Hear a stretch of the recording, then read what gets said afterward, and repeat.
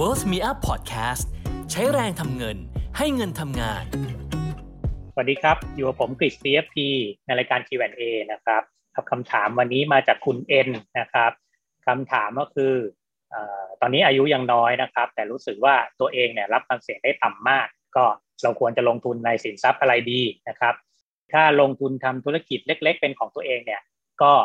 จะถือว่ามีความเสี่ยงมากไหมนะครับอันนี้ก็เป็นคำถามที่อาจจะเป็นคนที่ยังหนุ่มยังสาวนะครับที่กำลังที่จะแบบอยากจะสร้างเนื้อสร้างตัวนะครับก็แต่ว่ารับความเสี่ยงได้ต่ำก็เรียกว่าอาจจะมีเรียกว่าจิตวิทยาการลงทุนหรือว่าระดับความเสี่ยงในที่ตัวเองรับได้เนี่ยในการลงทุนเนี่ยค่อนข้างต่ำนะครับก็คือไม่อยากจะขาดทุนนะครับเป็นคนที่แบบค่อนข้างจะคอนเซอร์เวทีฟนะครับงั้นเนี่ยการลงทุนเนี่ยจะต้องมาดูจุดประสงค์ก่อนนะครับว่าถ้าเราอยากจะได้ผลตอบแทนจากการลงทุนนะครับคือเรียกว่าอยากได้ผลตอบแทนแบบจริงๆจังๆนะครับต้องการกำไรอย่างเงี้ยนะครับมันหลีกเลี่ยงเรื่องของความเสี่ยงในการลงทุนไม่ได้นะครับยังไงมันก็ต้องมีความเสี่ยงในเรื่องของการลงทุนนะครับซึ่งการลงทุนให้ได้ผลตอบแทนในสินทรัพย์เนี่ยในสินทรัพย์ประเภทอย่างเช่นลงทุนในผลิตภัณฑ์การเงินต่างๆนะครับหรือว่าลงทุนในไม่ว่าเราจะไปซื้ออสังหาหรืออะไรก็ตามเนี่ยโอกาสขาดทุนเนี่ยมันก็ต่างๆกันไปแล้วแต่ลักษณะสินทรัพย์นะครับแต่ถามว่ามันมีโอกาสไหมมันมีโอกาสอยู่แล้วนะครับอยู่ที่ว่าถ้าเกิดเราอยากจะลงทุนจริงๆรับความเสี่ยงได้ต่ำจริงๆเนี่ยลองคิดลองวัดกับตัวเองดูว่า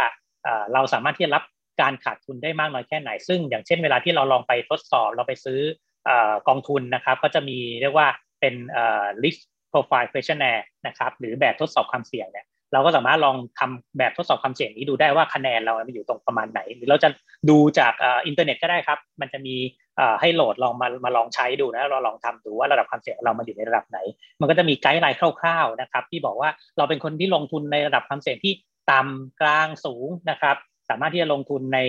กองทุนที่มีความเสี่ยงระดับไหนได้บ้างอะไรอย่างเงี้ยนะครับถ้าเป็นลักษณะของการลงทุนในกองทุนเป็นต้นนะครับแต่ว่า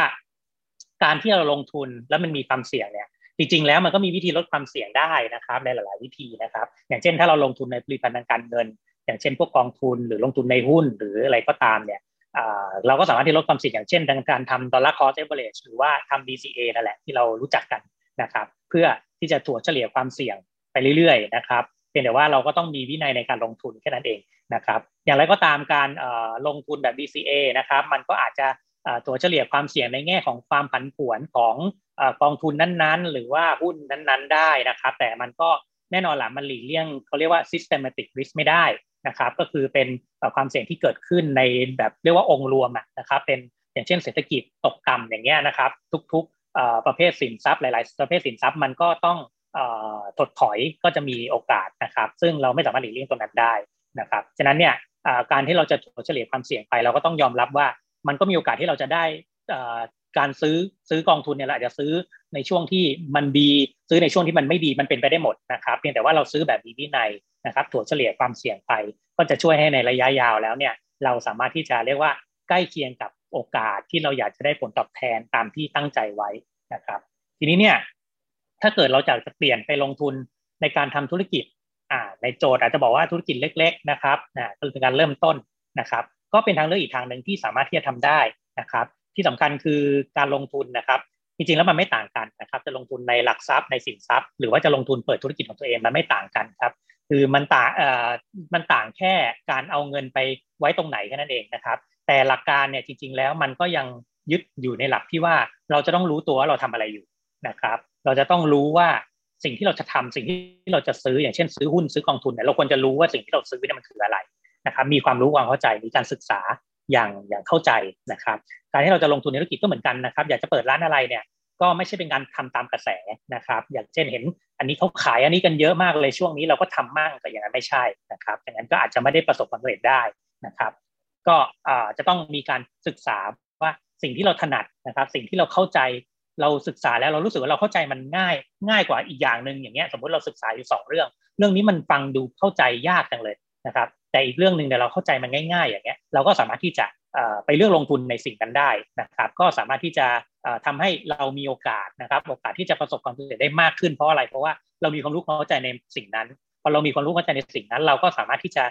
ปรับวิธีปรับกลยุทธ์ปรับอะไรก็ตามหรือว่าเราจะ ดำเนินการต่ออย่างไรก็ตามที่สามารถที่จะทำให้เกิดประโยชน์กับธุรกิจที่เราเลือกไว้ได้นะครับดังนั้นเนี่ยแน่นอนละความเสี่ยงที่เป็น systematic risk อย่างที่ผมพูดไปเนี่ยไม่ว่าจะเป็นการลงทุนในรูปแบบไหนมันก็หลีกเลี่ยงไม่ได้นะครับแล้วก็อีกอย่างหนึ่งก็คือความเสี่ยงที่สำคัญมากที่เราต้องระวังก็คือการที่เราไม่รู้ในสิ่งนั้นนั่นแหละครับอย่างที่บอกไป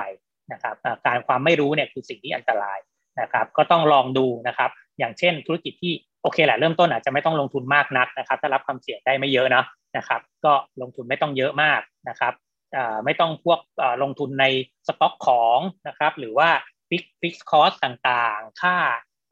เครื่องจักรค่าอุปกรณ์อะไรที่มันต้องใช้เงินลงทุนเยอะๆอย่างเงี้ยเราอาจจะยังต้องหลีกเลี่ยงธุรกิจประเภทนั้นไว้ก่อนนะครับถ้าเรามีการรับความเสี่ยงได้ค่อนข้างต่ำนะครับเราก็ต้องอาจจะลงทุนเลือกลงทุนในธุรกิจที่อาจจะใช้ต้นทุนไม่เยอะมากนักนะครับก็ต้องลองค้นหาดูนะครับจะหาธุรกิจที่ต้นทุนไม่เยอะมากนักแต่กำไรเยอะมากอย่างเงี้ยมันอาจจะหายากหน่อยเนาะเพราะว่าไม่งั้นใครๆก็แห่ไปทำกันหมดแล้วนะครับมันอาจจะต้องมีมันก็เรียกว่าความเสี่ยงสูงกับผลตอบแทนก็อาจจะสูงก็จะน่าจะสูงตามนะครับก็เป็นหลักการของการลงทุนอยู่แล้วนะครับแล้วก็ทุกวันนี้เนี่ยลงทุนในธุรกิจเนี่ยมันก็ใช้ความคิดจะเยอะนะครับไม่ได้น้อยกว่าการต้องลงแรงลงมือทำเลยนะครับนั้นเนี่ยข้อดีในปัจจุบันเนี่ยก็คือมันมีช่องทางที่ค่อนข้างเยอะที่เอื้อให้เราสามารถที่จะทำธุรกิจได้นะครับไม่ว่าจะเป็นช่องทางออนไลน์นะครับทำได้ทั้งลักษณะของการเป็นหน้าร้านในการโปรโมทธุรกิจของเรารวมถึงจะใช้เป็นโอเปอเรชันก็ได้หลังร้านเช่นทุกวันนี้ก็ใช้ในการขายของออนไลน์ส่งของกันแบบใช้วิธี Delivery ส่งของกันนะครับที่มีจัดไว้ให้ในช่องทางในโลกออนไลน์ในปัจจุบันนะครับก็สามารถที่จะลดต้นทุนประเภทที่จะต้องไปทำหน้าร้านนะครับไปตกแต่งร้านไปทำสต็อกสินค้าที่จะต้องมีรูปร่างหน้าตาดีๆที่ลูกค้าเห็นแล้วรู้สึกถูกต้องรู้สึกถูกใจอะไรอย่างเงี้ยเราก็อาจจะไม่ต้องใช้ตรงนั้นมากนักนะครับก็แล้วแต่ธุรกิจด้วยนะครับฉะนั้นเนี่ยการลงทุนนะครับหลักๆแล้วคือสิ่งที่สำคัญก็คือความรู้ความเข้าใจนะครับต้องมีความรู้ความเข้าใจแล้วก็ต้อง